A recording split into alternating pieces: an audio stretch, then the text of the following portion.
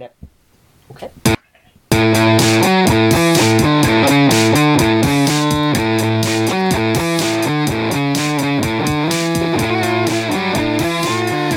Hello, welcome to Chapter Chumps. We are your chumps, or the chumps. You know, we're chumps. I don't know. I don't feel like anyone owns us. The tri-chump. Yeah, that's us.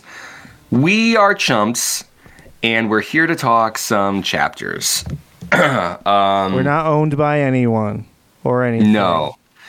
Not like the way that Frodo, like, doesn't really own Sam, but, like, their relationship is more than just, like, they're friends. Like Sam works for him. There's a weird, I mean, we're going to get into it, but yeah, there is a part of that I did want to talk about. Yeah. Like, it's not... There's something there that I wanted to talk about. It's not like enslavement, you know? Like, it's not but... I don't even know this Sam fellow. Like, I just met him. I just met the guy. Yeah. So, but there is something I do want to say. Right, okay. So today we're going to be discussing chapters 2 and 3, which is what? The Shadows of the Past and 3's Company. Yeah, well, 3 is Company. Not to be confused with the sitcom. Was that a show? Yeah, 3's Company is a very popular sitcom. Did they get that from Lord of the Rings, you think? 3's Company? I think that's just a very common phrase. Yeah. Tolkien didn't.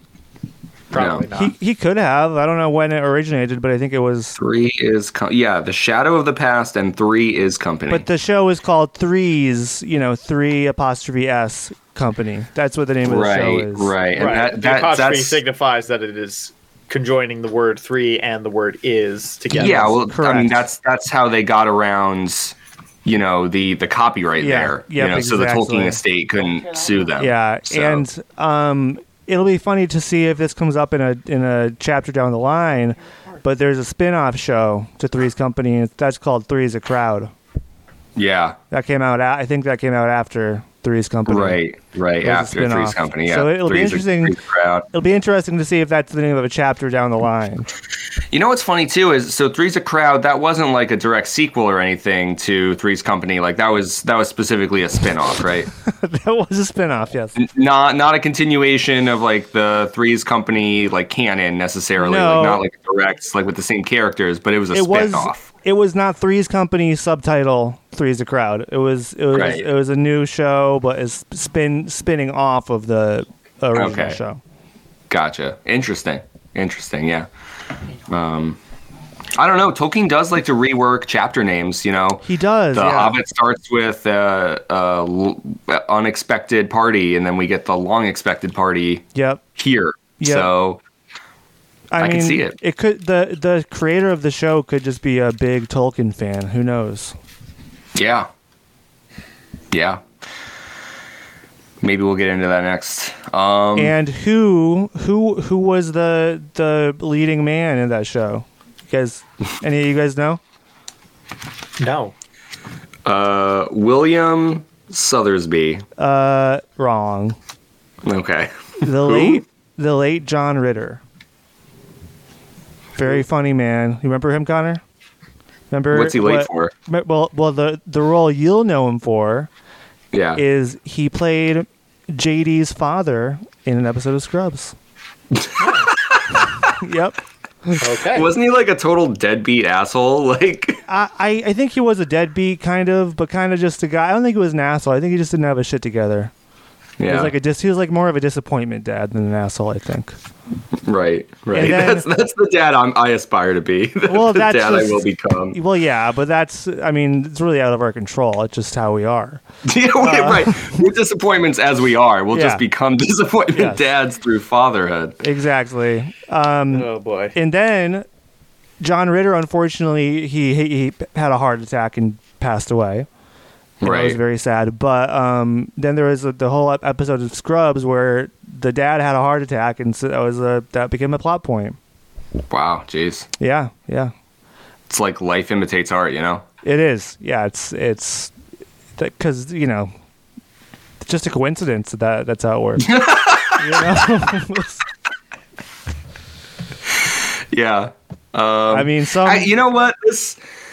Some would say that the producers of Scrubs cursed John Ritter. I don't know. That's just something. That's something I've heard. But I mean, who's to say either way? That's right. It's not something you would say. It's something that some other people might say. Yes, correct. You know, you're not saying that. Oh no, I'm not. I wouldn't go that far. No. But some might say, you know, just like that Oasis song. Some might say that happened. So. They'd say, maybe. The Scrubs writers curse John Ritter. Yeah, exactly. And do you guys know what Three's Company was based off of? Because it itself was a spinoff. I kind of thought we weren't doing like the whole opening bullshit British sitcom Robin's Nest.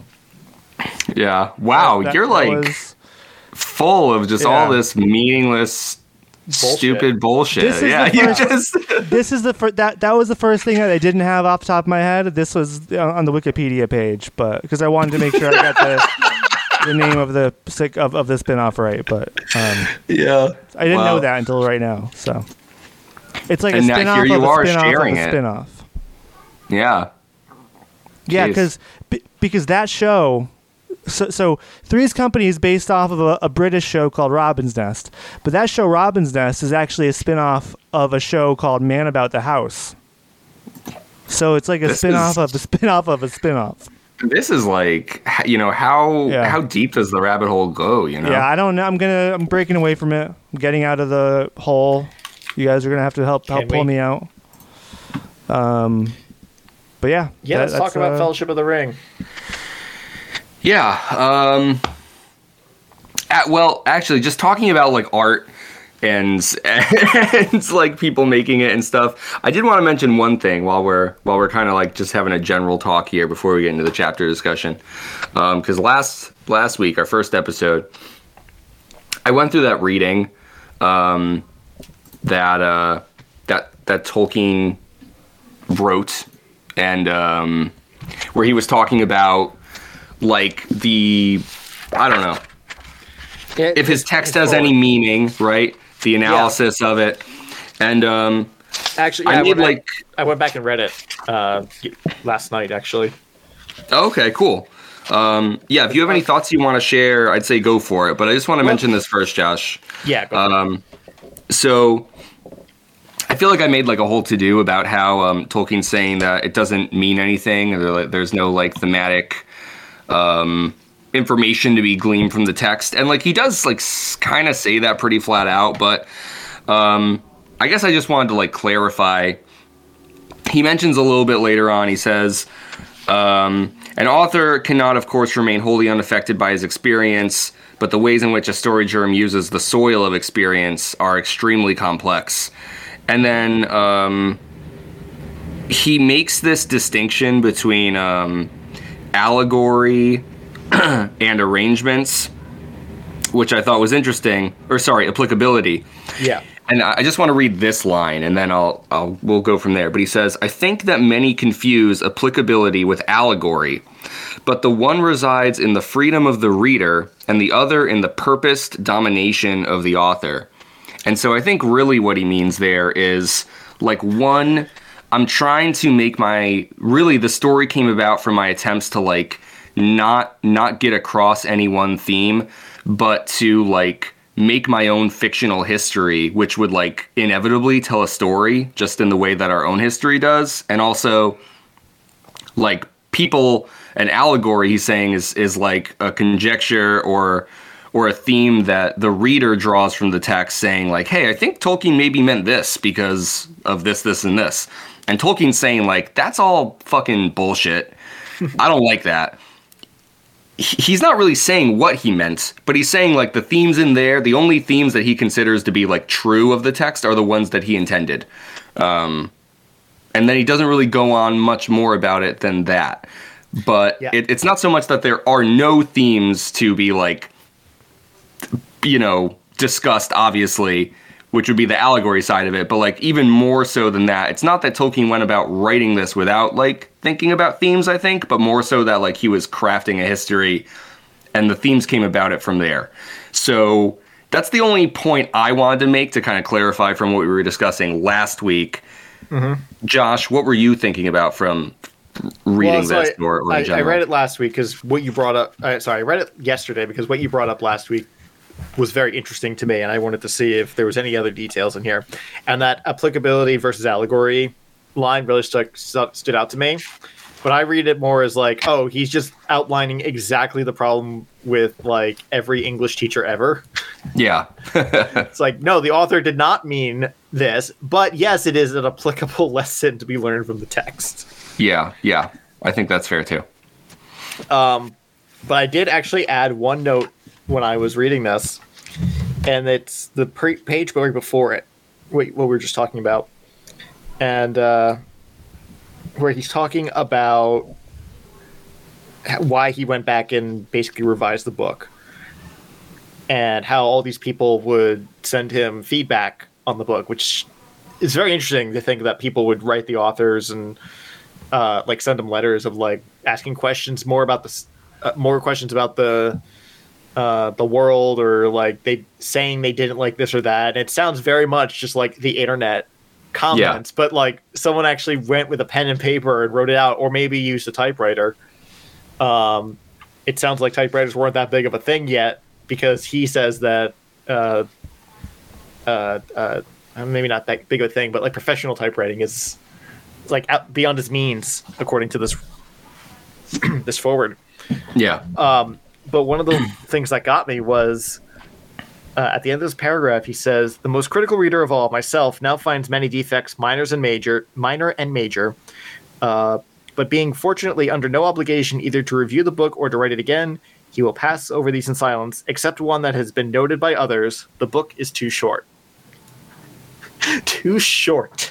The Lord of the Rings, this book series whose length is one of the primary reasons I've waited 29 years to read it.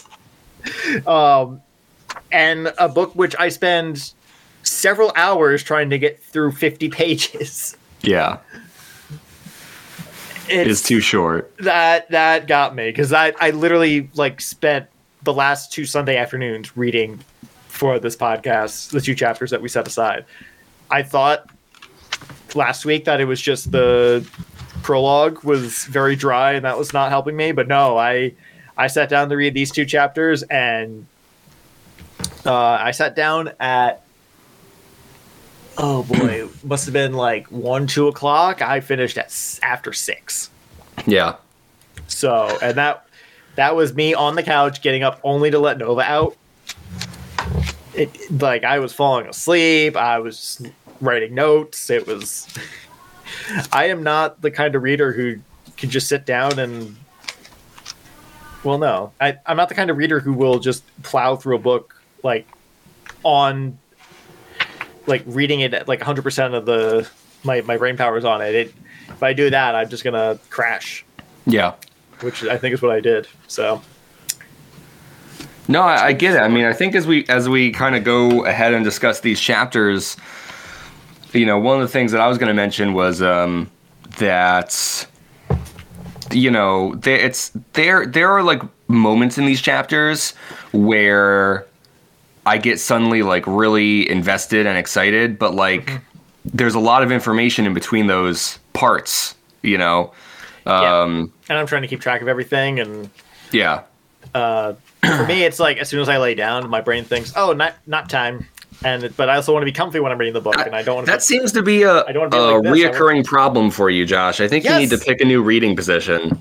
You need I move around. I try to move around, but then it's like I eventually end up in a reclined position, and like inevitably, like the entropy of the universe. You can't help it. Over the course of several hours, yes. Yeah. Oh man. Even if I'm sitting in this chair, I will put my feet up and I will just like put the book down at one point and just like close my eyes. I'll be like, my eyes are tired. I'm gonna rest them for 10 minutes, and oh my god, it's 4 o'clock. What the fuck? Yeah. Well, I get it. I mean, I as much as I'm enjoying this book, like I don't think it's the most like riveting thing, and like we're not really in the thick of it yet either. So right, it's not. And I mean, the other part of it is that I'm working effectively an extra day every week now, thanks to my very successful employer, apparently. And yeah, we are. I might be pushing myself a little bit right now, but I'm not completely burned out yet. So let's keep going. Yeah, let's get into the chapter discussion for real. So chapter 2, The Shadow of the Past. That's why it's funny because like last week we ended our episode, Josh was like, hey, I think there might be kind of a big time skip here. And I'm like, I'll give it 6 months. It's been 17 years. Yeah. Well, to be fair, it does start with the talk did not die down in 9 or even 99 days. So there's your 6 months right there. Close 3 months. Yeah. But no, it just keeps skipping and skipping. It does, yeah. No, it picked up fast. And right, ultimately, it's 17 years since Bilbo's 11th birthday. 11st. However you'd say 11th. If Bilbo can say 11, then I can say 11th. All right. Yeah, I think both are valid. My brother once said when we were very young, like single digits young, it's like Halloween is on October 31st. I think this is the first time that's the first time that phrase has come up in since then. I think. Let him know. Yeah. No, I don't. He probably forgot about it. So, yeah, there's really in this chapter, Frodo is like constantly kind of thinking about Bilbo, wondering, you know, what happened to him. But he's kind of been like living his life in Bag End in the Shire and, you know, largely enjoying it. And Gandalf he's kind of filling Bilbo's role in the community, just being a weird little guy. Yeah, he is. He's the resident weird little guy, a bachelor, you know, just a weird little guy indeed. And Gandalf, you know, kind of visits periodically every so often, but then there's this one stretch he's gone for 9 years, and then he comes back just prior to Frodo's birthday, I think it is. It's like the spring before his 50th birthday. Yeah, before his 50th. Which coincidentally is the same age Bilbo was when he left. Yes. 50. Yes, yeah, clearly that seems important. And actually, since you brought it up, Josh, I was thinking, I feel like I keep coming back to, because I think I mentioned in The Hobbit too, but like that feeling that like, because, you know, Bilbo kind of sets off for his adventure in his midlife, and we kind of learn now that for hobbits, it's younger than we would consider our human years. But I feel like Tolkien as a human writer is kind of like, there's this analogy there between, you know, Tolkien on the outset of his midlife adventure of writing the story, and then like, you know, kind of giving his characters the same kind of role. But yeah, so Gandalf comes back and he's like, the ring. Remember I said not to wear the ring? You haven't been wearing that, right? Like, because it's really important that you haven't been wearing that. And then we get into the whole Frodo ring discussion, and we get the whole history of the ring. There's a lot. The history of the ring, the history of Smeagol. Mm-hmm. We get a lot. We will obviously be talking about that in an itemized list, I'm sure, but we get a lot. Oh, yeah. Extra. And but ultimately, you know, it ends in this understanding that like the ring, this is the one ring. It is incredibly dangerous, and if the enemy, the darkness, the shadow, gets its hands on it, then the world is doomed. So something must be done about it, and it has fallen upon Frodo to at least be on the outset of this journey, which is kind of a fun twist. Like Gandalf's like, I don't even know if you're gonna actually end up doing that much, but at least get it somewhere else. It needs to not be here. And so Frodo's only goal at this point is to go to Rivendell with the ring, accompanied by Sam thus far at the end of this first chapter. And then we'll kind of get into like where that leads us in the second chapter. But I think that's pretty much the summation of chapter 2. Yeah, let's just dive right into it. Yes, I got Connor, start us off. Tell me what you thought of this chapter. It's a big chapter. Yeah, it is a big chapter. I mean, I was very happy with kind of a deep dive into the history of the ring. I really liked, just the idea of Gandalf kind of going off and just kind of being obsessed with this mystery kind of and getting to the bottom of it. He went down a Wikipedia rabbit hole for 10 fucking years. Yeah, exactly. Yeah. So we, comes back and he's like, yeah, I pretty much know most of the deal now. Like, still not 100% sure, but this is what I know. And then, it's like, he just kind of like throws all this heavy shit on Frodo, and Frodo's like, so like, why me? Why can't you take it? And he's like, I'm not taking that shit. Like, over the course of like a day and a half, because they start talking like that night. And then he's like, you know what? We'll talk about it when it's not dark outside. Just like set the mood. And they wait for the next day at like tea time to start talking about all like really heavy shit. Yeah. And even then there's stuff he's like, this is not the place to talk about it. Yeah, I mean, it's very, very closely guarded information for him. And, obviously his fear is like, if I ever obtain the ring, like I'm too powerful, I could, use all that power like in like terrible ways. Like it would be way more disastrous if I was the man behind the ring. But yeah, I mean, it was fascinating. The whole Smeagol stuff was cool. It's hard to imagine Gollum as like more of a regular person or more of a real person, like that's they're kind of related to hobbits. Like it's still kind of unclear who or what he is, but I don't think he looked like that. I don't think he always just looked like that. I think he looked more normal. No, he didn't. I'm glad you brought that up, because I wrote a note down last time. Because I'm glad this part was like literally like the next chapter we read. I wasn't sure where it was in the book, but I knew it was earlier than it shows up in the movies. But yeah, Gollum was originally a hobbit or hobbit like ancestor race, according to this book. Mm-hmm. And he constantly referred to the ring as his birthday present in The Hobbit.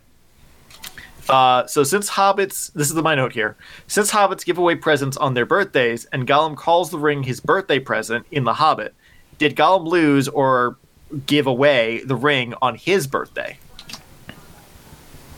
That was the question. Like, was it his birthday, like when he encountered Bilbo?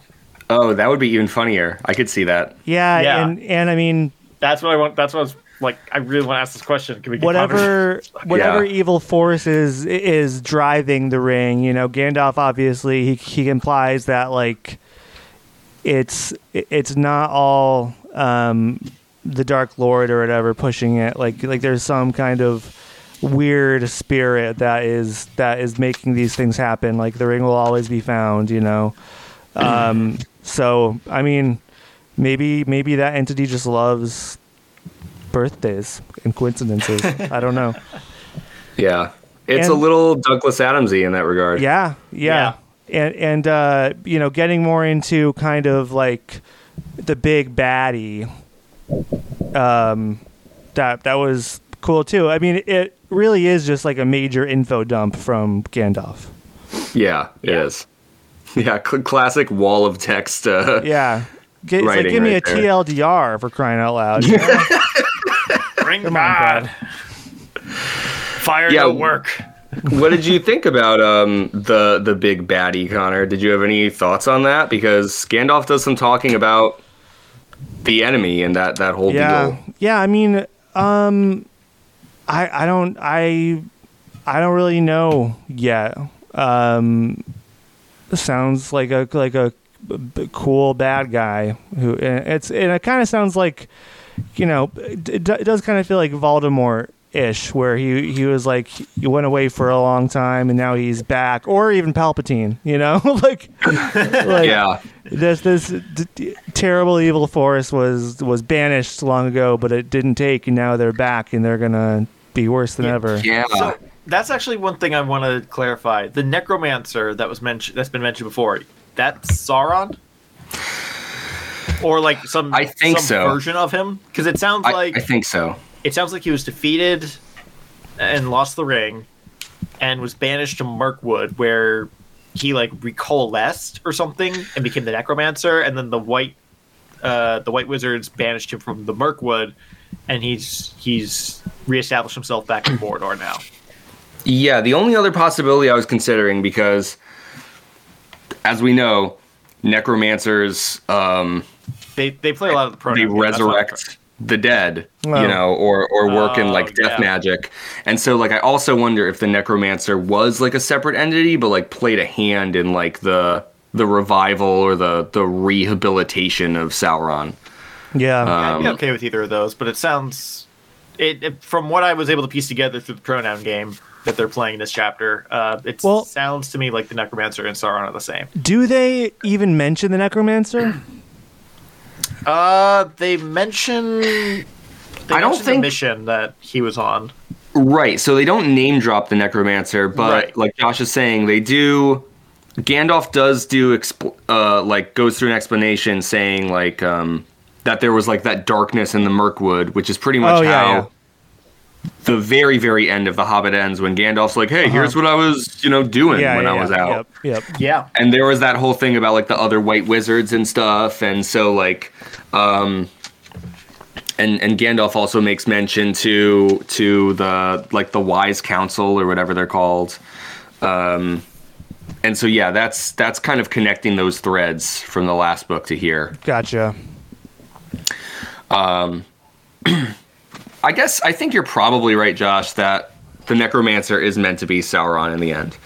And I like that Connor brought up that it made him think of Voldemort or Palpatine, because my note actually, I wrote the line down because I just thought it was great. It was Sauron's shadow fled and took shape again in Mirkwood. And my first thought was like, oh, that's Ganon. That's... from Zelda. What was it with all these? What is all these like major evil characters just like getting banished and just kind of like recoalescing somewhere else? It's true, but all the characters that we mentioned came after this, so it is kind of funny to think of like Sauron as maybe a proto version of those entities that we see. And of course, Tolkien pulls from like a lot of works in like the Western canon, and like he was like very well read and well learned and shit. So like, even though I'm not aware of if this could be, a trope or an idea from further back, but it makes me think of these more modern incarnations of it. There's even this other line I wrote down. This was on page 60 of my copy. It says, always after a defeat and a respite, the shadow takes another shape and grows again. Which I also thought was like very, very Ganon-esque in my mind. So that was kind of interesting to read through. And we get a lot of talks about like, not just Sauron, who they refer to as the Dark Lord, but a lot of like the enemies, or like they refer to like the Horde as like the enemy, but there was this other part where, let's see, do I have this? I don't know. I had a specific line I was going to look at, but it's no big deal. It was this line where like Gandalf was explaining about like the different. He's like, oh, the orcs are rising and this and that, and then he's like, and there's even like creatures that people just don't have names for, and it's like, what the fuck? Like, I thought that was a cool world building idea because it didn't sound like Gandalf was like holding back. Like, I don't even want to tell you because it's so bad. It's like they just don't have names. No one knows what they are, you know? They're just, people just see these things, and even in this like crazy magical fantasy world, it's like, what the fuck is that? Like, I'm not fighting that, like, you know? And it makes it feel like very dark and mysterious. So there was like a lot of good, like, foreboding, ominous details that I thought were dropped in this passage that really made like the threat feel like vast and formidable. There's also a lot of details that just like they hear from like passerbys and like the news that trickles in. It's like, oh yeah, shit's not that good outside the Shire right now, is it? Yeah. And then all the hobbits are like, forget it. Frodo's like, I wish Gandalf was here. Yeah. For like 15 years. Yeah, right? Crazy. I get it though. So, yeah, let's kind of focus in on this conversation between Gandalf and the ring, or Gandalf and Frodo concerning the ring, and I guess like all the revelations that come from that, because there are a lot. I like that we touched on the whole Schmeagol thing, and maybe we'll talk a little bit more about that, but I thought it might be good to start with like the history of the ring and what Gandalf knows about it, how he even knows about it, like the sharing of that. Because there was okay, so on my copy it's page 56. Let me just flip to it real quick because I wanted to read this passage about it. It's about the Great Rings. It says, in Eregion, long ago, many elven rings were made, magic rings as you call them, and they were, of course, of various kinds. Some more potent and some less. The lesser rings were only essays in the craft before it was full grown, and to the elven smiths they were but trifles. Yet still, to my mind, dangerous for mortals. But the great rings, the rings of power, they were perilous. Well, credits. So that's Gandalf talking to Frodo. And so we kind of get the history of like magic rings themselves. Like, they're kind of a big deal in general, even the ones that like don't fucking matter that much. And then there's like the great rings. And those are the rings of power. Oddly, it reminds me of the masks from Bionicle. You have like everyone has a mask, and like the higher up like the power creep you go, like the more powerful the masks are. Like the Turaga have like the great, not the great, but like the honorable masks, and they all have like the great masks of power. Then you get, it just keeps going up and up. It's like legendary and stuff, but it reminds me of that for some reason. Yeah. Yeah, I mean, ones, which are still kind of good, but then you also got the great ones, which are awesome. Right. Yeah, it's like very, I guess like that typical fantasy is sort of like, there's like a clear distinction. Like, you know, if you have like a normal ring or like a great ring. Like, it's not like there's a gray area where it's like, is your ring great? I don't know. It's like, no, like, you know if your ring is legendary. Like, you are or you aren't. One of the lines from Harry Potter that sticks with me is when Harry's getting his wand from Ollivander's for the first time, and he's learning about the connection between his wand and Voldemort's, and Ollivander tells him that Voldemort was a great wizard. Yes, terrible, but great. Yeah. And it's that terrible but great. Like, great can mean a lot of different things. Yeah. It does a lot of it can do a lot of heavy lifting. So when a fantasy author says something is great, I start to pay attention. It's like, ooh, what kind of great are we talking about here? Yeah. Yeah, true. And when Tolkien's using it, things are going to get interesting. The only other part I wanted to touch on in terms of like the history, because so we briefly get that idea of like the elves are the ones who like forged the original rings, the magic rings. And So then, like, naturally, my next question was like, so did the elves make the One Ring? Well, we know that Sauron's responsible for making the One Ring itself because they mentioned that. He forged it himself, I think. Yeah, and so we get this passage that pretty much accounts for, like, all the rings. There's 20 in all, 19 that were, like, just handed out to the rulers of the respective races, and then the One Ring itself. Yep, there's a whole poem about it. There sure is. And so, yeah, the 3, fairest of all, the elf lords hid from him, and his hand never touched them or sullied them. 7 the dwarf kings possessed, but 3 he has recovered. So Sauron has 3 magic rings. 7 the dwarf kings possessed, but I just read that. 3 he has recovered, and the dragons have consumed. Also an interesting detail, especially because The Hobbit was about a dragon. Like, did Smaug eat a magic ring or several? We actually get a name for another dragon that isn't Smaug. I think it's Caligon the Black. And one thing that I thought was named aside from Smaug. One thing I thought was interesting is it's a cool name. They kind of name dragons as like, these are the most powerful dragons or whatever, and Smaug is not in the conversation. You know? Like, Smaug actually is not shit.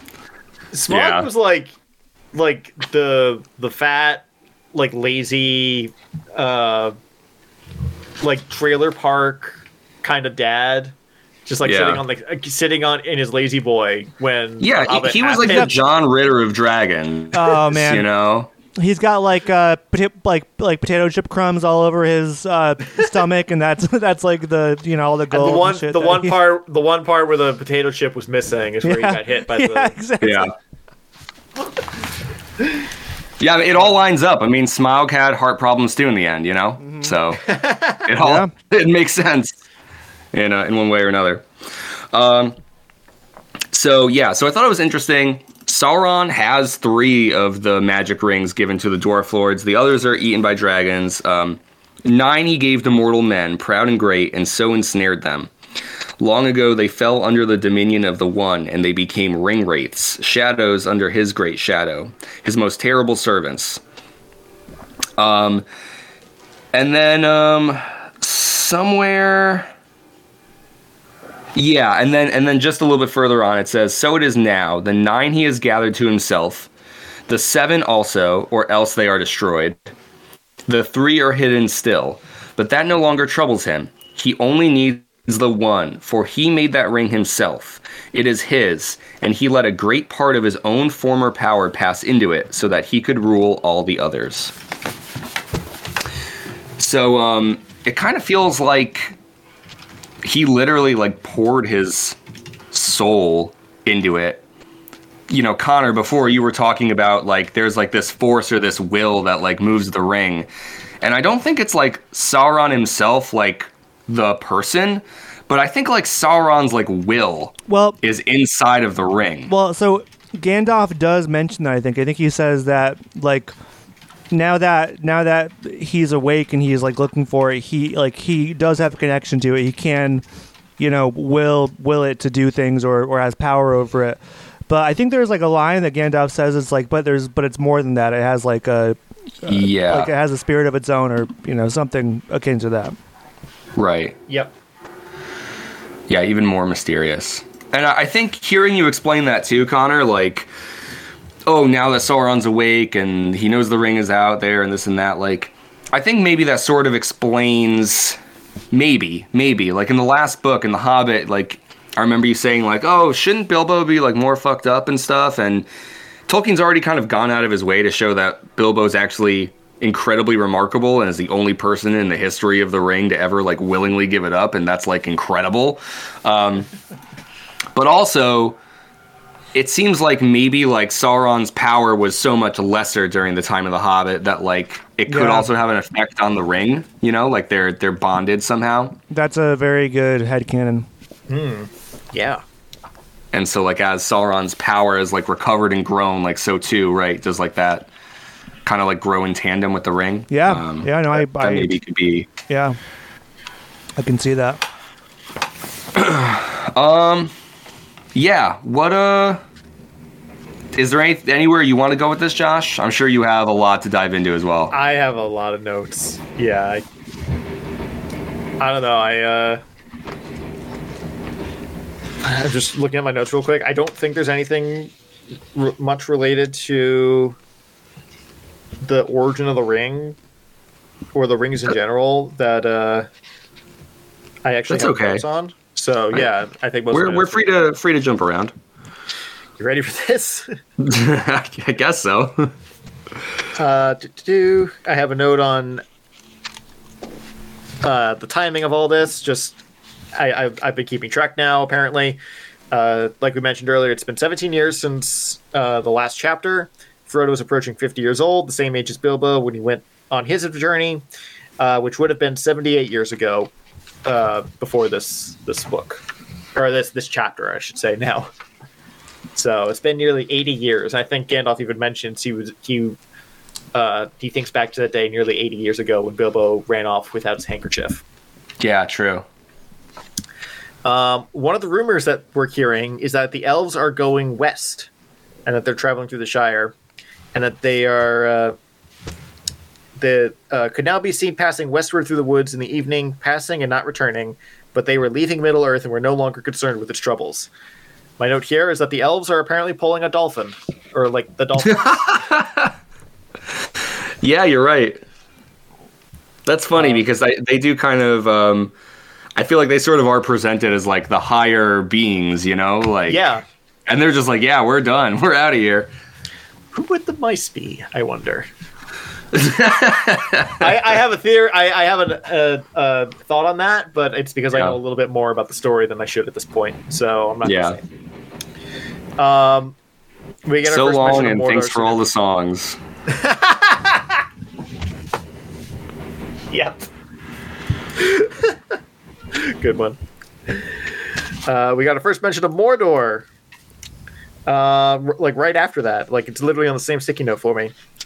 The White Council's mission to the necromancer mentioned, who seems to be. Sorry, I'm trying to read my crappy handwriting. Who seems to have reappeared in Mordor and built a dark tower. So I'm basically just summarizing that for myself, I guess. Yeah. Though I did write the White Power Council and crossed out power because I just wanted to keep that little meme going. Good stuff. Great note. Yeah, great. Orcs multiplying, trolls went to college, and new challengers appearing. Definitely a sequel. Oh, the trolls went to college. Yeah, they're smart now. Yeah. Yes. They're not going to get tricked into staying up all night. How does that happen so fast? It's been 80 years. Yeah, but like, can you evolve as a species that much in 80 they didn't years? evolve. They went to college. Okay. Yeah. Sauron had a no troll left behind initiative.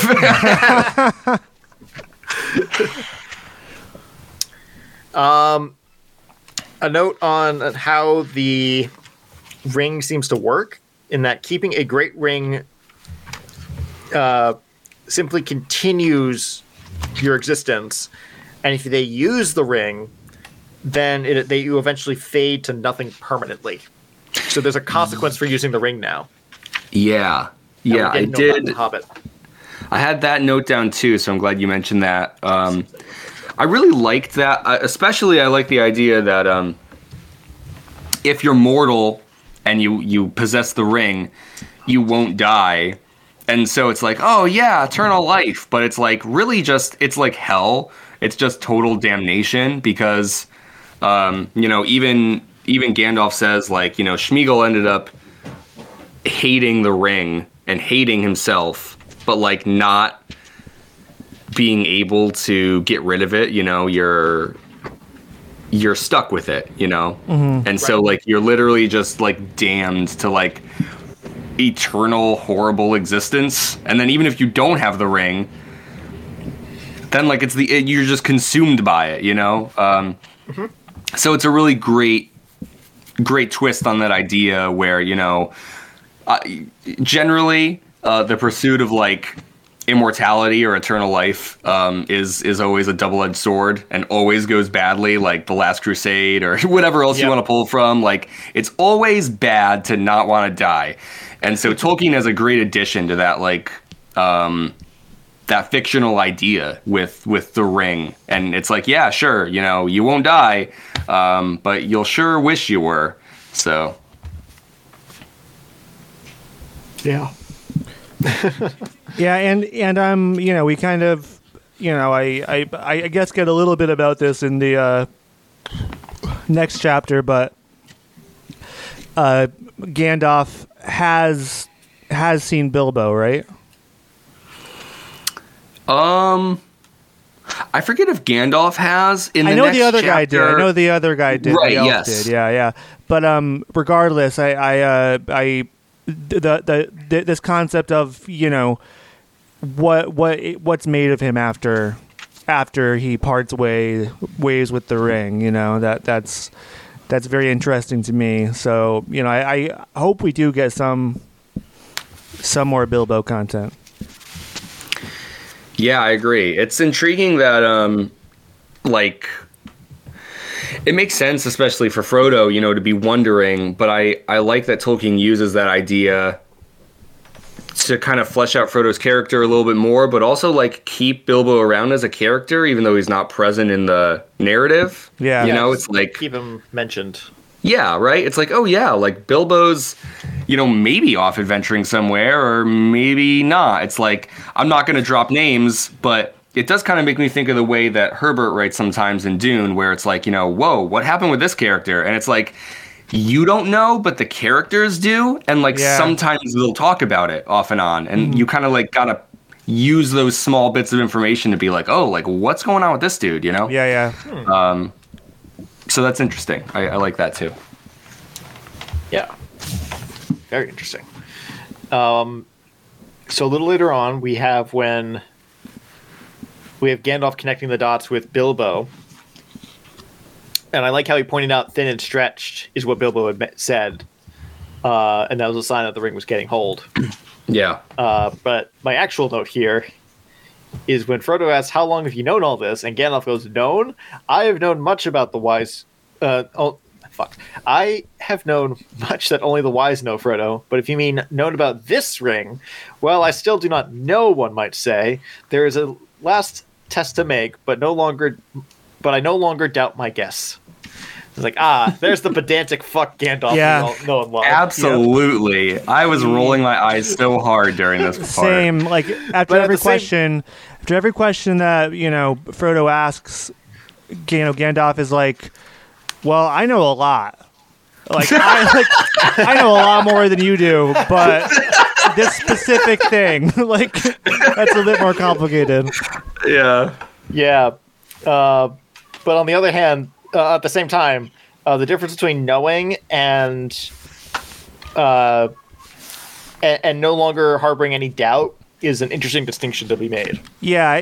I mean, he's giving himself some wiggle room. Yeah. Yeah.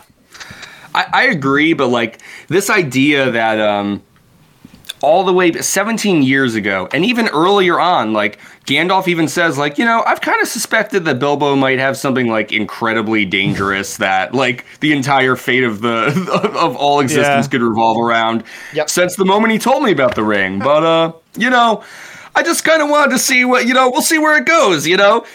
It's kind of it's funny because like I feel like Tolkien wants to write Gandalf as like wise and all-knowing, but like you kind of get that conundrum where it's like, well, if you knew about it, then why the fuck didn't you do anything? Yep. Yeah. And he's like, oh, I couldn't have done anything. It wasn't my ring to take. And then he does explain, obviously, if he had the ring, like the consequences of that. So I think in that regard, it's covered. The thing that I wanted to mention that I thought was really funny, and you can also just think of a very simple explanation for it, but Gandalf's like, oh yeah, like we can just throw it in the fire, just like any old regular fire, just heat it up a bit, and then we'll know for sure if it's the One Ring. And it's like, when did you figure that out? You know, like, could we have just made that test 20 years ago? You know? Yeah. Could we have just thrown it in the fire then?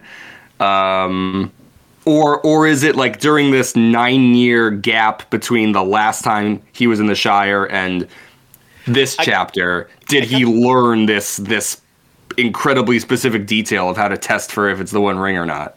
I think I got the impression that he learned it during the 9-year gap. But even then, like, so if you learn about, did it take him 9 years to get back? Where was he? Right, exactly.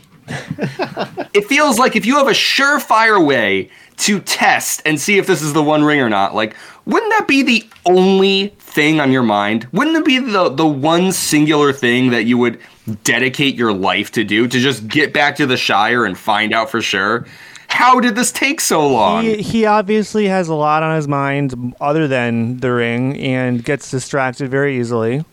He has a lot of friends in a lot of places. You know, he just gets sidetracked. Is it possible that Gandalf has ADHD? He definitely does. Absolutely does. Well, to quote the movie from a scene I'm not sure is in the book or not, a wizard is never late, nor is he early. He arrives precisely when he means to. There we go. Yeah. And that's what I like to think of, you know, myself as doing. I was kind of waiting for that line, Josh, but I feel like if it was going to happen, it would have happened by now. It'll probably show up at some point, but yeah, that's one of the big ones. It doesn't really bother me. Like, I'm not going to go nitpick alert here, but I am just saying, like, it was kind of funny. Like, I kind of get every other point that Gandalf has to make. It's like, oh, well, I was going to do this, but then this. But then in the end, he's like, oh, well, let's just find out if it's the ring or not and just casually toss it into the fire. And by the way, Gandalf and then takes like 2 pages. The ring. He holds the ring. Yeah. He's the one who puts it in the fire. Mm-hmm. Yeah. That's the first time he touches the ring? Yeah. As far as we know. Yeah. Yeah. And I also thought that was kind of interesting. It's like, how do the rules work? Yeah, no, it was a weird moment. I did catch it when I was reading, but it was like, maybe I'm just misinterpreting how he takes it. Like, because he pulls it out of the fire with like a poker or something, or like fire tongs. But it's never said like, oh, he put it in with like the chain, like held it by the chain or something like that. Oh, no. I will have to watch in the movie to see if they clarify that at all. Yeah, I think he just threw it in there. But he probably did. I'm pretty sure I remember in the movie they change it. I don't think he ever touches it. I don't think that's what I mean. Like, this could be like one of those like plot holes that Tolkien missed. Oh, wait. Yeah. He talks about. Does he? Maybe forward. He throws it with magic. You know, it's just like bam. Mage hand. Yeah, and it jumps into the fire. That's probably a magic hand. Yeah. Probably Tolkien probably meant to write about that and then forgot. Good old magic hand. Yeah. So yeah, just trying to run through my notes real quick here. We got a first mention of Saruman, the easily confused with the White. Yes. I've always confused those two names the entire time I've been aware of this franchise. Saruman is like a Digimon, right? Yes, exactly. He's a flying type. Yeah. Cool. He likes to fly off of buildings, I heard. Then we have the poem. We get the fucking poem. And we get an explanation of what's written on the ring and how that fits into the poem. So I appreciate that like connection there. Yeah. Right next to each other. And I missed this when you were talking about it earlier, but when we're talking about the shadow takes another shape and grows again, always after defeat and after a respite, the shadow takes another shape and grows again. I wrote down, well, ain't that the mood of the last 4 years? The last few years. Yeah. I did have really the feeling like all the stuff you hear about in the news. Yeah, I kind of thought along the same lines, like when they were talking about how ominous it is and like how kind of idyllic the Shire is and stuff, and how isolated the hobbits are. But like the bad times are coming, you know, and like they're hearing word of it, you know, more and more. I'm like thinking like, well, that's kind of like where we are. Like that's kind of like what we're living through right now. like the bad times are. And when you look at the people who are like, when you look at the people who are like in the news for being racist and anti-Semitic and it being literal neo-Nazis. It's like literally we had a war about this less than 100 years ago, guys. Yeah, and it's literally what the Lord of the Rings is about. No, it's no doubt about it. It's frustrating. Oh yeah, it's absolutely. frustrating when a 100-year-old book becomes applicable. Yeah, no, I get it, man. And in fact, there's a line in chapter 2 that it doesn't have to do with the chapter, so I'll just drop it here because it seems relevant. But when Frodo is talking to Gildor, Gildor says, "The wide world is all about you. You can fence yourselves in, but you can never fence it out. Or you cannot forever fence it out." That's what it is. Yeah. Hey, kitty. So, yeah. And now stage for Solo. Yeah. Can you hear? It's very loud. Oh, we can. Yeah. Aw. No, it's Good great. girl. Yeah, keep it up. I think she's got good points to make. Yeah. Don't worry, be happy. It's Good purrs a to good way make. to think about it. Yeah. So I got a couple quick notes. They're very quick before we leave this chapter. When we're going through the history of the ring, we get the point where is it? Isildur has the ring after cutting it off of... No.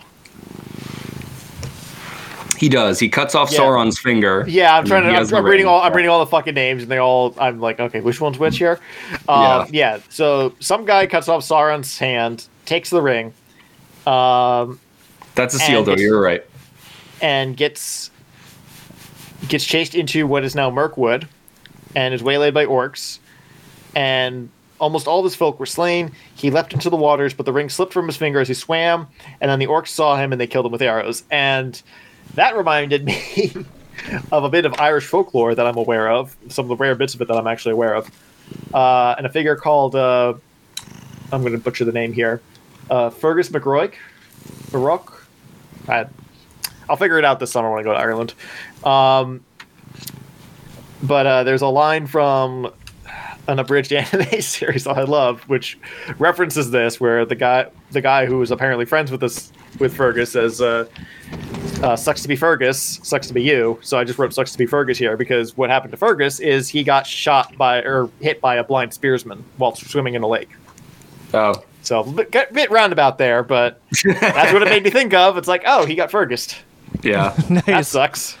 Man, I love those Irish animes. Oh, it's not Irish. And then we have when we finally get to hear about Smeagol and how he turned into Gollum. We had our first mention of Smeagol as a person and not Gollum, and the connection with his grandmother, which was one of the hints that we got in The Hobbit as to his origins. When they were starting the Rills game, he would think. He was thinking back to when he was amongst all these other creatures like him, sitting in their holes, and his grandmother would tell riddles to pass the time. So I like that it was on both sides of that connection there. And It's interesting. I was thinking like, I wonder how long ago that was, but it's another thing that makes reading the prologue so interesting because Tolkien does mention the Stores as like one of the like split off groups of like proto hobbits in the prologue. Yep. And that was before like the other hobbits I think had traveled and even settled the Shire, which was like however many thousands of years ago, like 1600.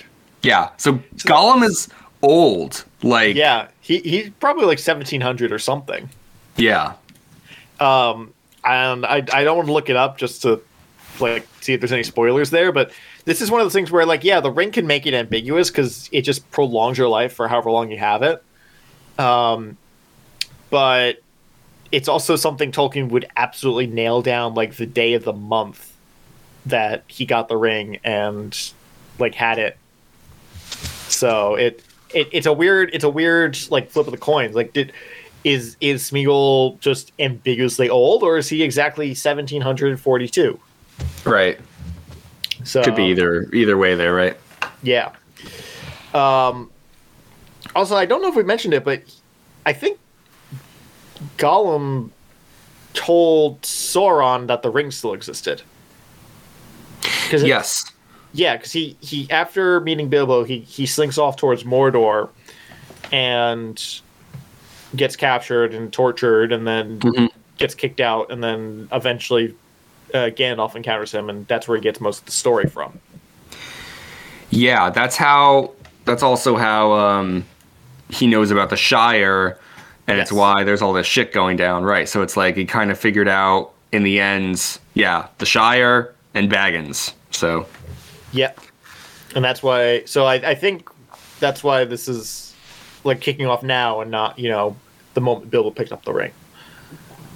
Yeah, 50 years ago, or 80 years ago.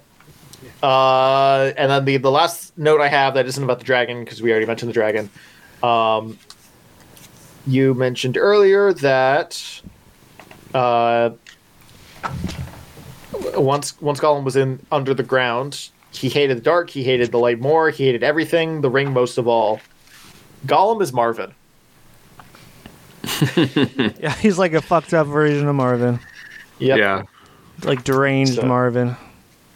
I think the only other thing I wanted to mention here, I do want to talk about the next chapter. Like, I'm ready for it. Me too. But it was interesting that like talking about Gollum and this whole thing, like Gandalf explains everything, and then Frodo's like, wow, like I really wish that Bilbo just fucking killed Gollum. And then he's like, Gandalf, why didn't you fucking kill Gollum? Why the fuck is Gollum still alive? If Gollum is the reason that, like, Sauron knows all this shit, like, we should have just killed Gollum. And, I like that, because I was kind of thinking that. Like, geez, should have just killed the motherfucker. But Gandalf has this really, like, sagely kind of retort. And I don't know where it was. I didn't take a page note, but he says that, Bilbo began his ownership of the ring with pity, and that, like, that was his strength. But, like, not only that, it's like the reason why the ring, Gandalf suspects that it's because of that the ring, like, was slow to corrupt Bilbo in the first place. Like, we see that Smeagol killed his friend who truly found the ring. Smeagol didn't even find it. He kills his friend to obtain the ring. And so, like, because he gets the ring, like, through that dark act, it just, like, bores into him and, like, destroys him like a cancer.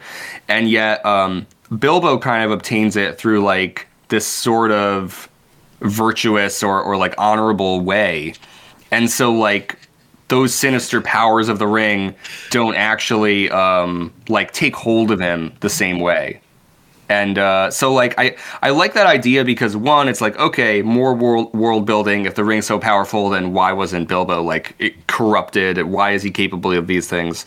But then also, it kind of reinforces that idea where it's like, this isn't like a power fantasy, and it's not a story about, like, overcoming your problems and others through, like, violence. Like, that's what Sauron's doing. That's, like, the route of evil and the darkness and the bad guys. And so, like, even Bilbo, who came across, like, the most evil object in all of history, like, kind of has, this like, purity in his nature that's like really his strength. It would have been the weak choice to kill Gollum. And Gandalf's like, think about how much, like, more strength in a way it takes to not do that, and what it might even lead to. So there was a lot there that I thought was cool too. Yeah. Yes, I agree. Yeah. So anyways, that's chapter 1. 2. Thank you.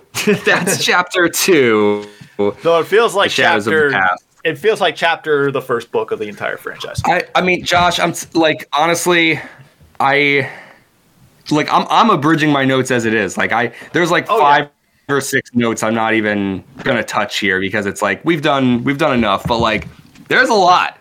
There's a lot. It's a dense fucking chapter. Yeah. That being said, is there anything else we want to mention before we continue on to chapter 3? I got through all my notes.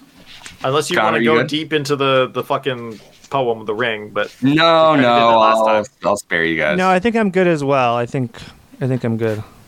All right, can we take just like a quick 2-3 minute break? All right, we're gonna do a very tight 5. Okay. I didn't even say 5. I'm saying that. I'm saying a tight 5. Okay. I was even gonna say we could be tighter if you want. Tight 5. All right.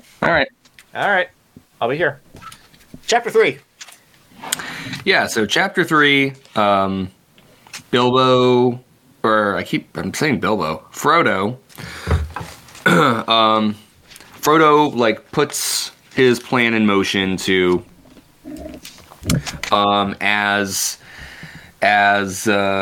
inconspicuously as possible, leave the Shire, because of course he is secretly on a journey to go to Rivendell with the ring. And figure things out from there. Yeah, and then we'll see. We'll just see what happens. You know, but if he just leaves, if he just vanishes, it's going to cause too much attention, too much unwanted attention, and so he sells Baggin to the Saxville Bagginses, which I thought was so funny. Fucking hate the Saxville Bagginses. Yep. I just had this big note. It was like, what did you do? That's the thing. That we reveal that this isn't like, then this happened. No, we go to the fucking Green Dragon with astonishing pieces of news reach the Ivy Bush and the Green Dragon. Giants and the other portents of the borders of the Shire were forgotten for more important matters. Mr. Frodo was selling Baggend. Indeed, he had already sold it to the Saxville Bagginses. Yeah. It's just like, oh my god. What the fuck? I know. Yeah, it's all part of his cover to you know, he bought this place on the eastern end of the Shire, the very eastern border of it. And so it sounds like from there he's really going to set out, but he'll be far enough away that like no one will know. So like, you know, that's the plan. So he's setting out with Sam, and Pippin is with him as well. And Merry went ahead with some of the stuff. And Merry went ahead. Merry and Pippin are like actually Frodo's friends. They're constantly referred to as like his closest friends. Sam, Frodo just owns like like a dog. In fact, later in the chapter, I thought it was funny. Tolkien literally writes something like Sam like curls up by Frodo's feet and falls asleep. And I was like, what the fuck? That's the exact thing I was going to bring up. It's exactly like a dog. It's like that's it. That's Frodo's pet. Sam is Frodo's pet. I'm sorry to steal your thunder there, but I really had the exact same thought, Connor, and it's just it's so funny. Oh man, yeah, it's a strange relationship already. You know, it's even a little bit funnier. This happened a lot too when we were reading through Hitchhikers, because we would talk about the actors, like the guy who played Arthur and all that. Like, oh, he's typecast. But Elijah Wood, famously played Frodo, of course, also went on to do the show Wilfred, which is just about him and his dog companion just like chilling out. So I don't know, maybe there's some connective tissue there. Yeah, right. You know, that was a great fucking show. Wilfred was good. Yeah, that was a great show. I don't think I ever finished it, but yeah, had some real surprising moments, some real like dark gut punching moments in there. I think Elijah Wood's he's maybe a good example of like an actor that did not get typecast after doing this huge blockbuster, right? Because he's just done a lot of different interesting things. Yeah, well, I think like, you know, that seems to be like the common. I don't want to say common, but like it's definitely a pattern that you see in like younger actors who rise to prominence on the backs of these like massive IPs, because that's also what Daniel Radcliffe has done, and he's made like a really interesting career post Harry Potter. And I think even some of the Twilight actors like Robert Pattinson. Robert Pattinson's done a lot of weird shit or interesting shit. Yeah, so has what's her face? Exactly. I wanted to name drop her, and is there? Yeah, Kristen Stewart. Yeah, I should know that. Yeah, Kristen Stewart. So yeah, that's just a thing. But anyways, so yeah, they set out. They're walking to it's like Brooksville or Brandybuck. Yeah, it's Bucksville or something like that. Something like that. And the only other thing is that Frodo was waiting for Gandalf. Gandalf had said that he was going to be there no later than his birthday, because Frodo's plan was to leave just after his birthday. It's his 50th birthday, like Josh mentioned before. But Gandalf did not show. Not surprisingly, am I right? I mean, come on, but he did not show. It's like, yes, wizard. The thing is I get it. You know, I feel that like non-committal plan flowing through energy in my bones. You know, like that's yeah. Sometimes I'm Gandalf. You know, I can admit it. Absolutely. Yeah. But I'm sure he'll have a great excuse. Yes. Yeah. Just like I sometimes do too. So yeah, they set out on the road. They set out on the road. And really, it's largely uneventful.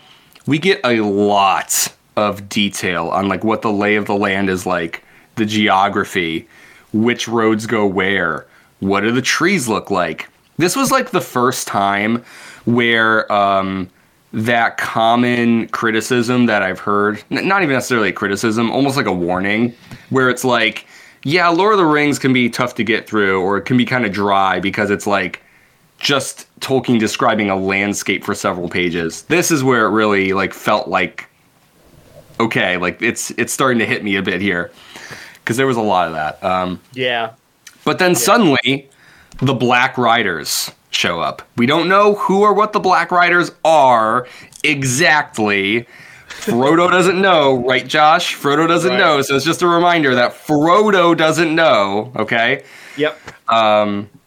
So it's like, it's kind of ambiguous. Like, I kind of know. Like, this is where my memory of what happens in the movies gets super muddy anyway, so... okay. Well, I feel like I'm pretty sure I know, but just in case... Yeah.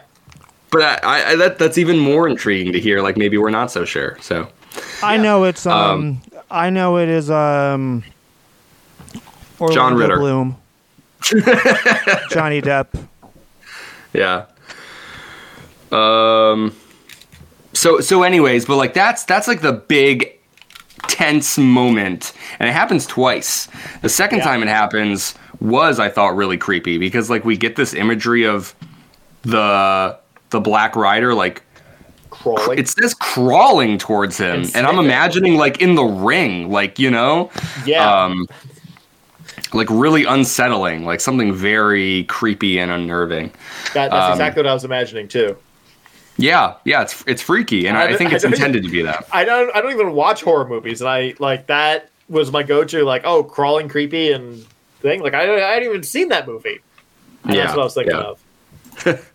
Actually, isn't that funny? The Ring. Yeah. Wow. Yeah. That's a spin-off. It's all connected, man. It's a spin-off. Yeah, yep. I think that makes sense. But then during this time, elves are passing by. Josh mentioned that rumor of the elves in the previous chapter. The elves are passing by. The Black Rider takes off. You know, they're interrupted and they leave.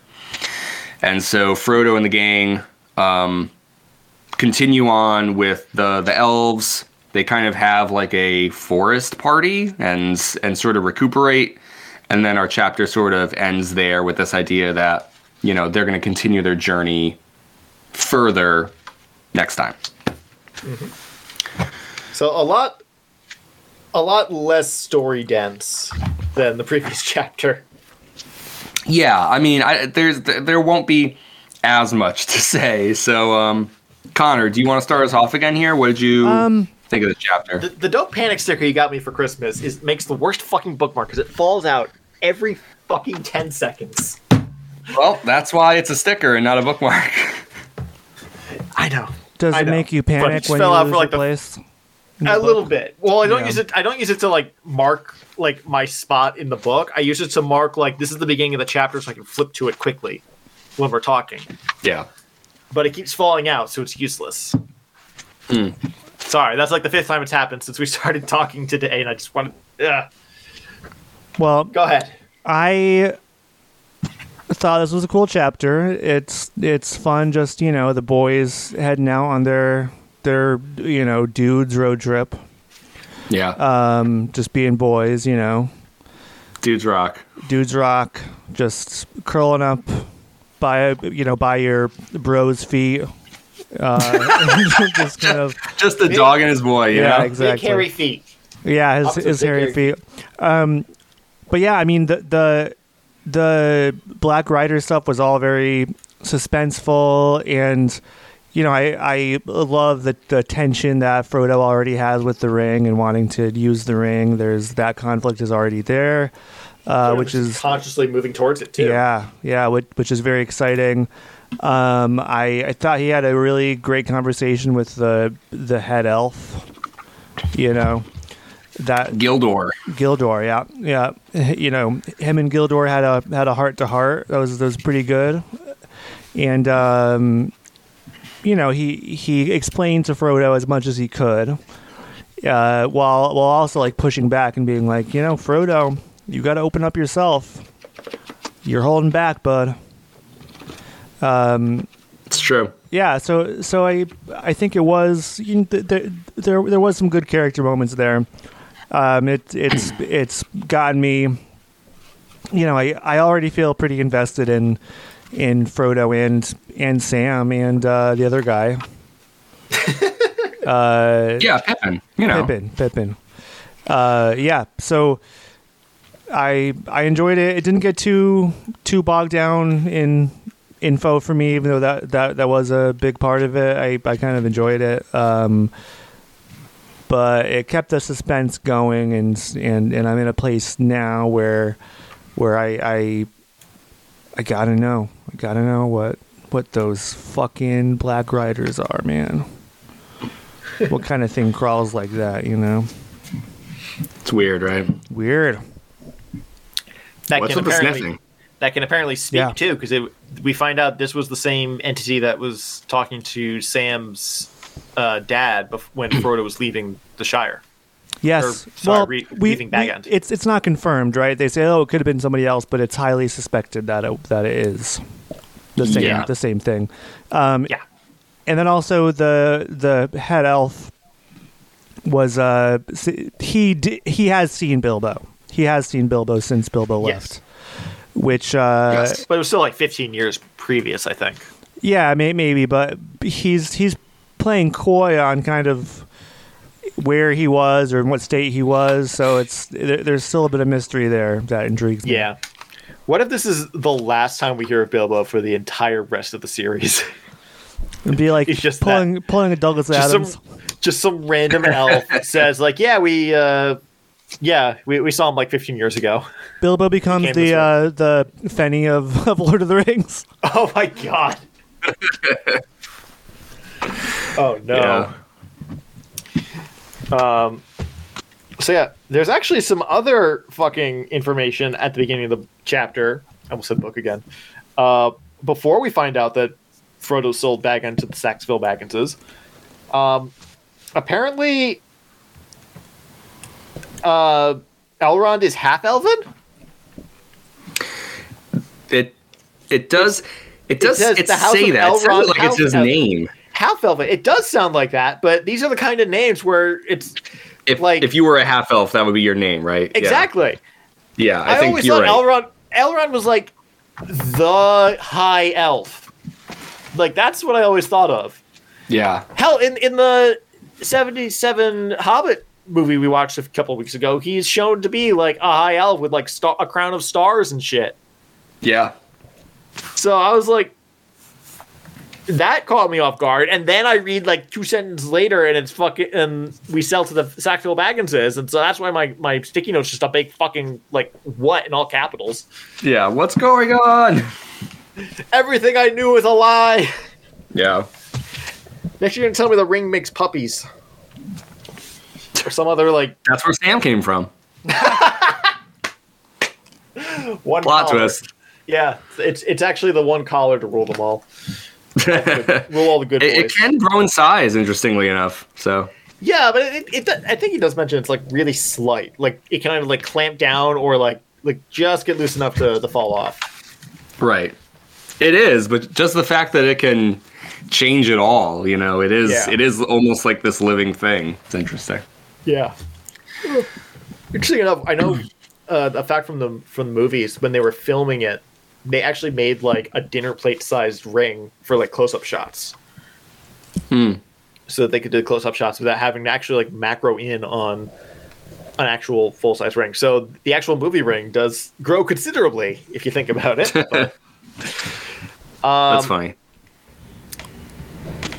Also, there's a point where he says they mentioned something about there and back again, but oh yeah. For where am I? Frodo is saying, "For where am I to go, and by what shall I steer?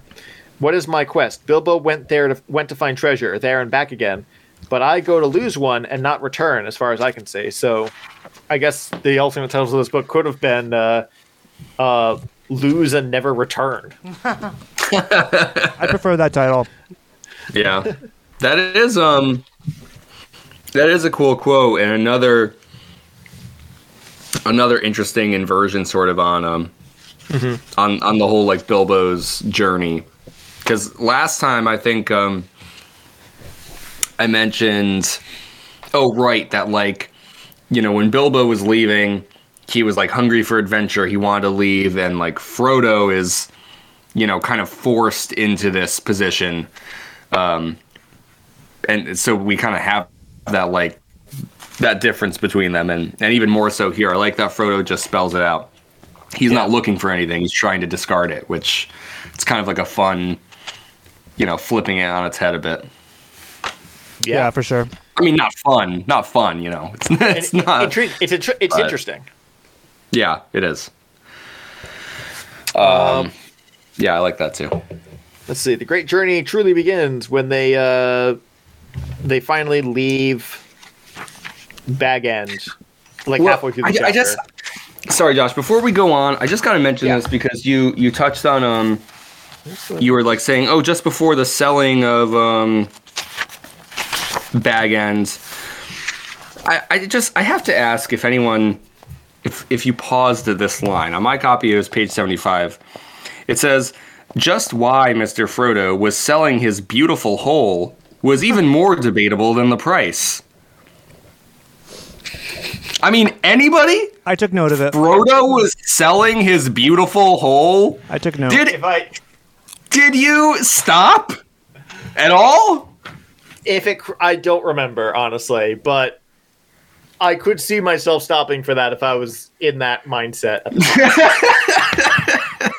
You know, I don't want to sound childish over here, but when I was reading, I laughed out loud when I read that line. So, and as long as we're on the topic of like, hey, that's kind of funny, there's one more thing that like I just felt like I had to point out. It's on page 77.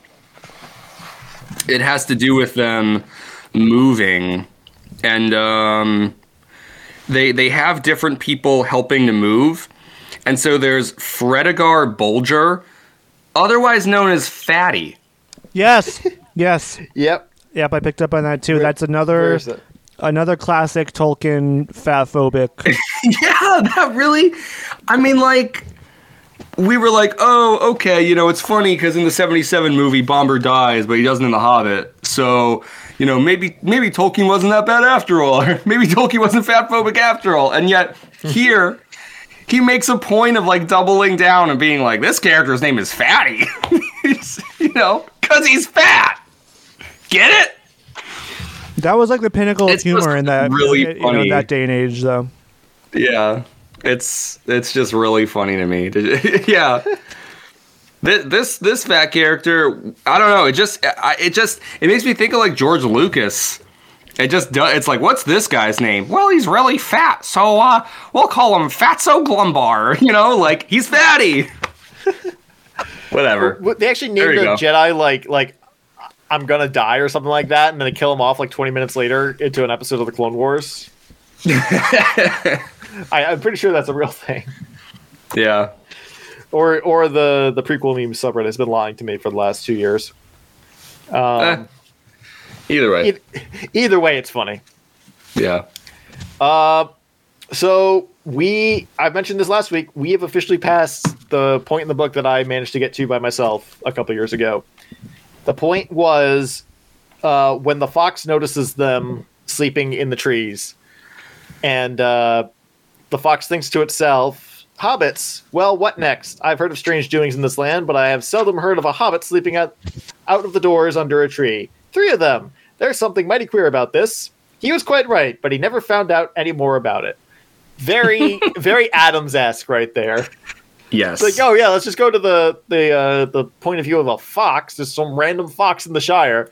We'll see what this fox has been thinking about the fact that he came across 3 hobbits sitting under the tree, and then we will go away from the fox, never to return, knowing exactly that the fox is never going to know any more about the story than we are going to know about the fox. And now we know that Fox is thinking English. That too. Yeah. Yeah, I'm glad you brought that up, Josh. I'm sure we all have the same thought because I'm right there with you. Definitely Douglas Adams again. And then also, I thought it was like kind of a cool or like a funny sort of continuation or even like a nod to The Hobbit because I could not get over all the talking animals. And so like here, Tolkien doesn't have the fox open its mouth and speak, but he's still, right, like, gives us an inner look into its mind and its thoughts. Yeah. So thinking animals are better for you? Well, it just feels like, I guess in a way. Well, it's not even better or worse. It has more to do with like the tone that like he's trying to convey, and I think that's part of what makes The Hobbit feel more like that storybook feel, of having like a bunch of talking animals, like a classic fairy tale. Whereas here, I think he's trying to go for something a little more serious. So, like, he still has an animal, and we still get a look into, like, what it's thinking, but it doesn't actually express it. I don't know. I just felt like it was a cool way to, like, incorporate that Hobbit style into the Lord of the Rings. I don't really expect we'll see much more of it, but it was funny that it was there. Yeah. I think we're going to get a lot more talking animals, actually. I suspect we will. I've gotten more songs. We have gotten more songs lately. Speaking of songs, that's actually my next note. Frodo has his song a couple pages later. That is a continuation of Bilbo's rhyming. They even pointed out, Pippin even points it out, that it sounds like one of Bilbo's rhymes. Now far ahead, the road is gone, and I must follow if I can, pursuing it with wary feet until it joins some larger way. Where many paths and errands meet, and whither then I cannot say. So it's like that same song that started at the end of The Hobbit continues in A Long Expected Party, and is now continuing again as Frodo sets off on his journey 17 years later. It's like a very strung out song. I almost said long song, but that's a different thing from Doctor Who. Yes. Also, the idea that all roads lead to the Lonely Mountain, Mirkwood, and Mordor, and the apparently the Shire to Bag End. Like, all the roads are connected, and that whole idea of like every road is connected. It's the Middle Earth equivalent of all roads lead to Rome. Yeah. Yeah, I like that idea too, right? Like Frodo's thinking back on what Bilbo said, and Bilbo has that quote, "It's a dangerous business, Frodo, going out of your door." And yeah, like there's that idea that like because things are connected, like there's really only one road. You know, you could walk out your front door and in some way of separation, you know, you're connected to somewhere like hundreds of miles away from you, you know? Yeah, he said, like, this is the path, like, they're standing on the front porch of Bag End. It's like, yeah, this is the path to the Lonely Mountain and to the Mirkwood. And also to Mordor, apparently. Yeah. Which is absolutely true, but it's also like, come on, there's at least 2 turns along the way. Right, yeah, it's like, it's not, right, that's the thing, it's like, it's not really, but like, it also kind of is really, that's what's funny about it. And even when Frodo leaves Bag End, Tolkien has a note saying that he's going in the same direction that Bilbo did when he went on his adventure, but he didn't know it. Yeah. Yeah. Exactly. So yeah, there's a lot of parallels there. I got 3 more notes here. When they're talking about the first Dark Rider, Sam is asking about the smelling. Frodo's muttering about he wished they'd waited for Gandalf, but perhaps it would only have made matters worse. And Pippin caught the muttered words, and Frodo says, I don't know, and I would rather not guess. All right, cousin Frodo, you can keep your secret for the present. It's just another meme that popped up to me. Oh, right, keep your secrets. Yeah. But I wrote it as the more recent iteration of the meme, which is, I think, Frodo with a snorkeling mask underwater that says, all right, keep your secrets. Okay. That's how I wrote that. Okay. I'll send that one to you because it's... But that's what was going through my brain on Sunday after 5 hours of trying to get through this. So yeah, God. Okay, fair enough. Let me find this. Okay.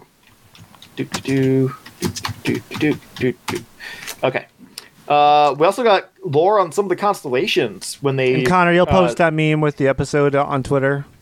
Yeah. Along with Frodo, the caption will be Frodo selling his beautiful hole. Yes, there we go. Yes, thank you.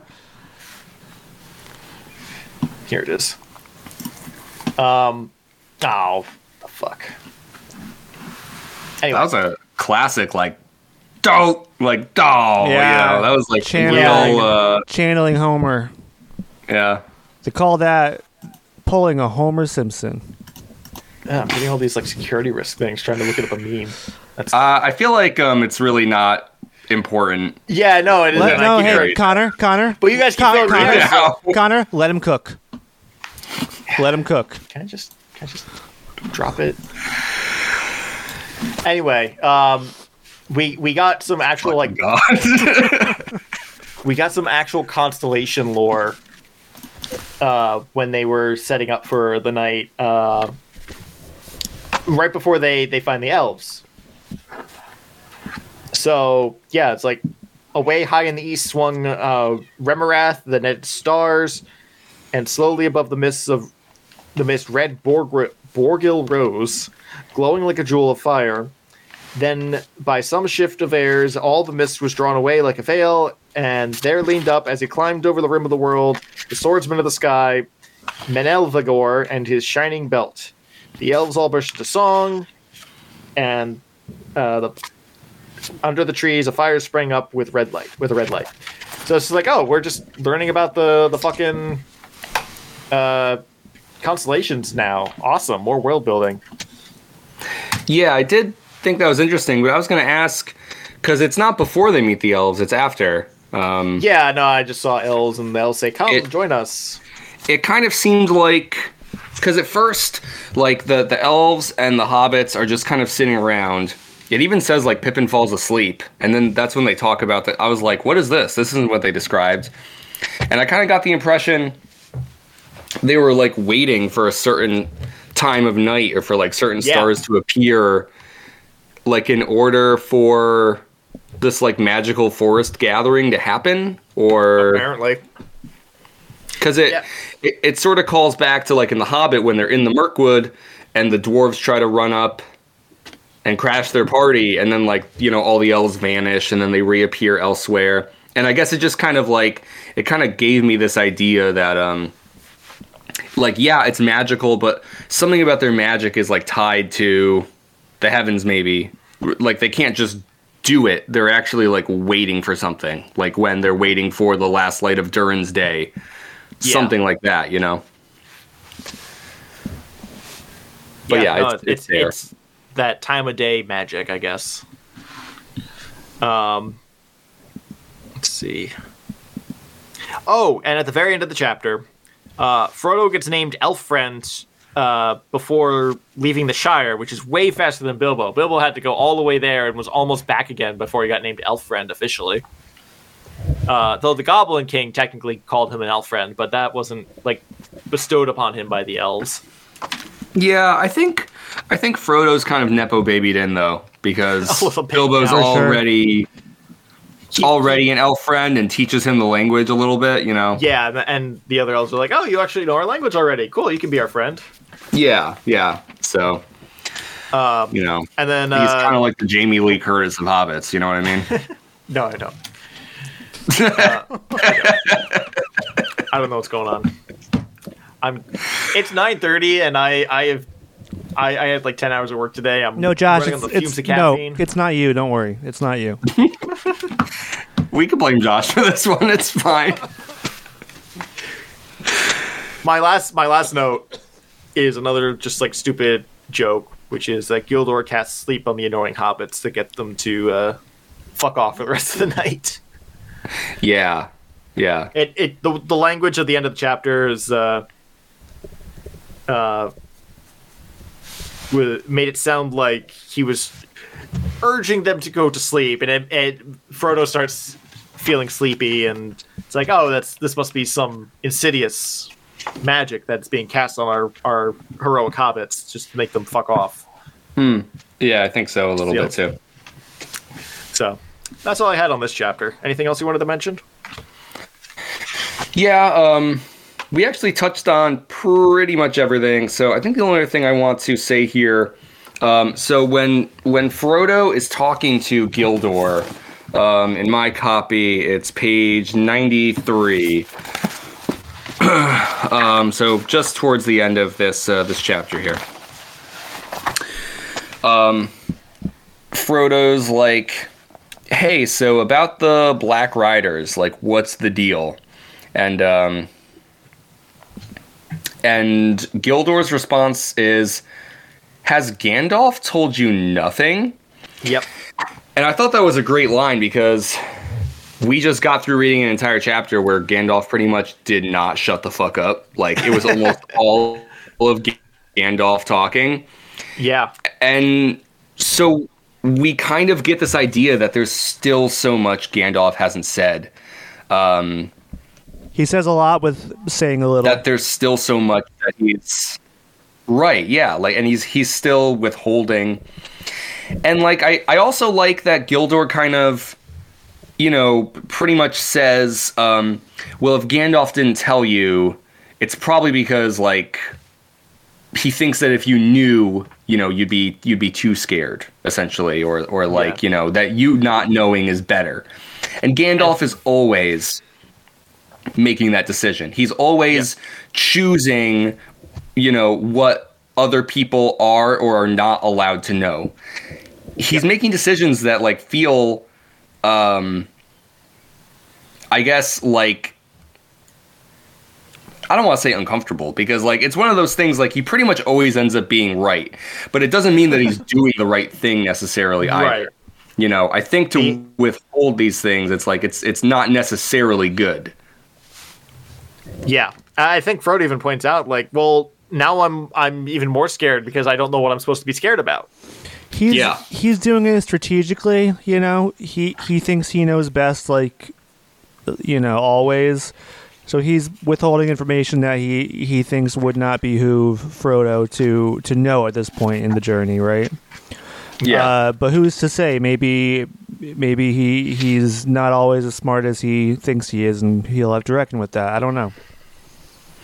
Yeah, I mean, you know, come to think of it, in chapter 1, I forget what he admits to exactly, but he says, he's like, oh, I'm afraid I made a grave mistake and it won't be my last, or like he admits to making some kind of mistake. I think it had to do maybe with Gollum somehow.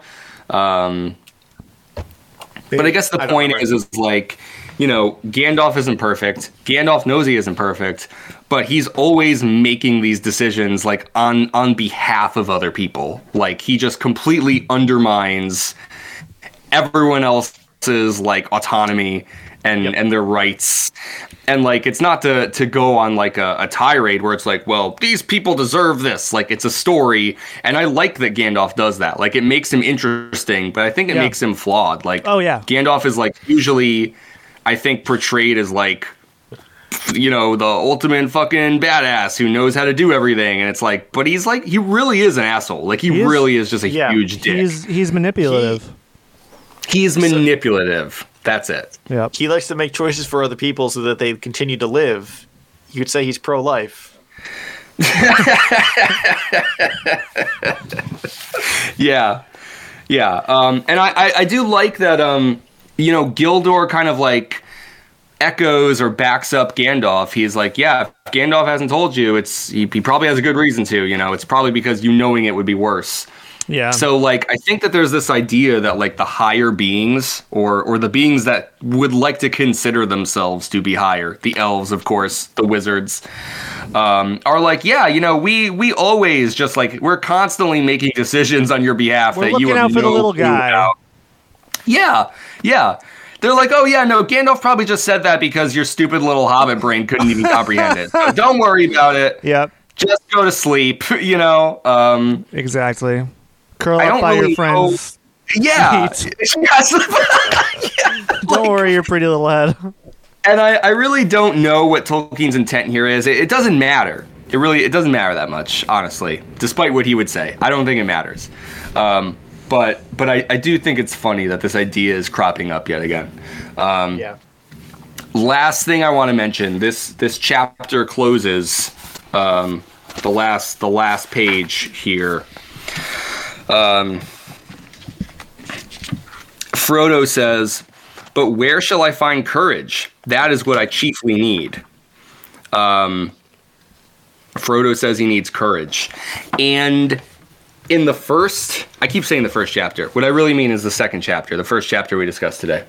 In the second chapter, on page 70.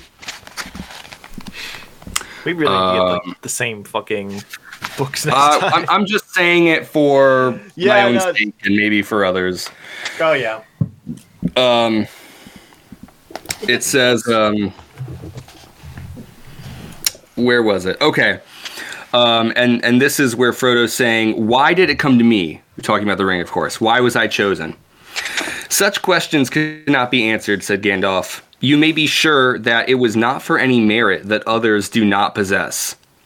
Not for power or wisdom, at any rate. So Gandalf says, Frodo, you don't have extraordinary power. You don't have extraordinary wisdom. And then Frodo at the end of this chapter says, I need courage. That's the Triforce, baby.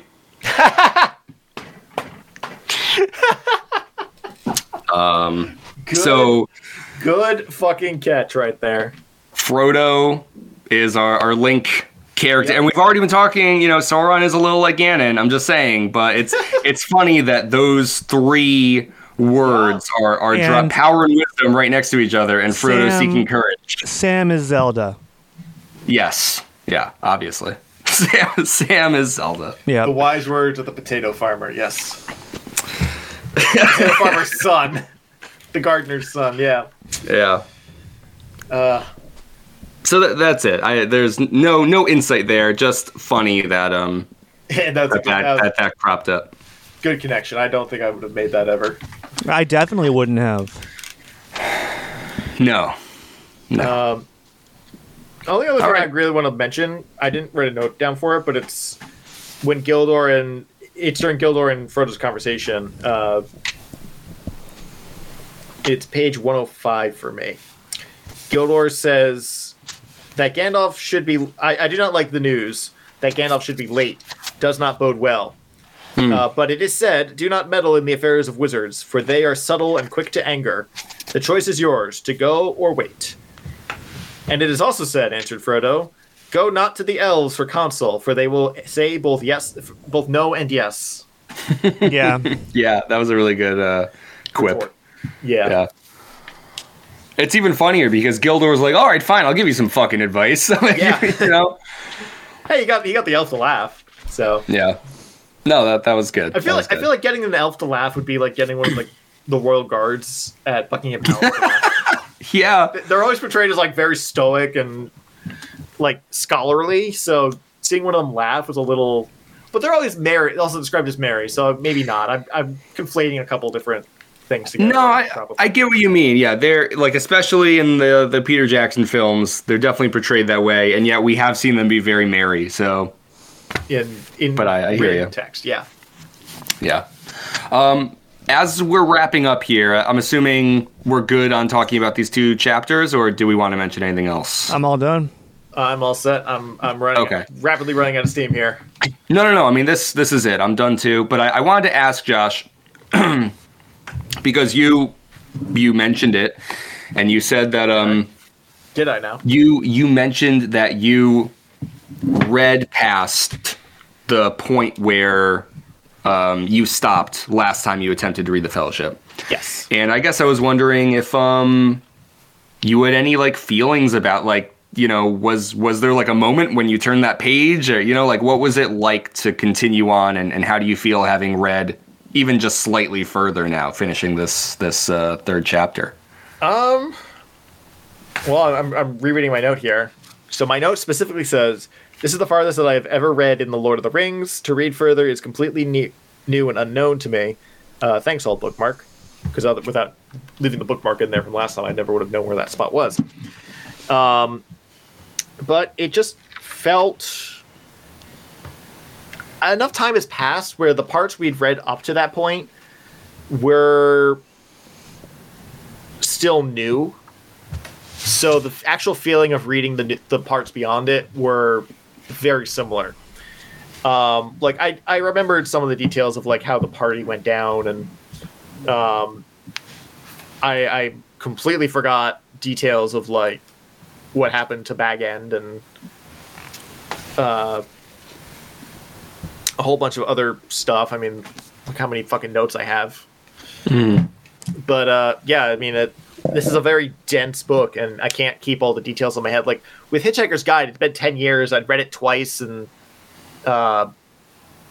everything really stuck in my head except for like the exact order of events as they occurred. But here, it's very much like I'm only going off of what little I can remember of the movie and from 10 years ago, plus whatever memes I just happened to come across on Reddit, like the secrets one that I actually managed to post into chat while we were talking. So to answer your question, it felt largely the same, but there's more unknown ahead, and that's exciting. Yeah. I hope the chapters get a little shorter. I wouldn't expect that. Or at least easier to read. I don't know if I expect that either. Maybe I just need to get more sleep. Yeah, I think it's there's kind of a combination of a few things, but you know, I also suspect the more we read, the more we'll kind of grow accustomed to I mean, I still think writing. So I still think when I'm getting ready like, for the weekend, it's like, all right, I'm gonna do my taxes, and then I gotta fucking read The Hobbit. No, Fellowship of the Ring. Yeah, but it's Hobbit too. Electric Boogaloo. Yeah. It's very much like I'm still going. Like, gotta read my chapters in The Hobbit. No, Fellowship. Come on. It's been like 3 weeks. Yeah, I mean, The Hobbit. It's still now new, we're like 100 still, pages in, you know. It still feels like we're in the beginning. Yeah, very much so. Yeah. But anyways, let's wrap it up. We're actually a quarter of the way through the physical book, though. If you want more of Chapter Jumps, please go to patreon.com/chapterjumps. You can be a part of our book voting process for the books we read next. You can get bonus episodes where we're reading Hitchhiker's Guide to the Galaxy. You can get into a Discord chat too, all for at least $1 or $5, or $3 or $5. $3 or $5. Yeah, there's no $1 tier. That was a mistake. Don't get too excited. No, Connor, it's 1 and 3.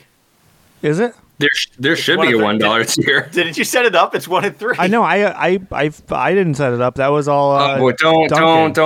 That was Duncan. Let's keep going. It's 1 and 3. It's 1 and 3. Keep going. Okay, so they say it's 1 and 3. I'm not so sure about that, but we'll just take their word for it. If you want to contact us, please email us. You can do that. We are at chapterchumpspod@gmail.com. Tell us how our opinions are wrong. You can follow us on Twitter and Instagram at chapterchumps. And well, they still exist. And until next time. If you join our newly launched $10 Patreon subscription tier, you can get exclusive access to Frodo's OnlyFans, where he is selling his beautiful hole online. I'm subscribing. Yeah, that is where you gotta follow the money. I gotta see that hole, baby. I gotta see that hole. Oh God.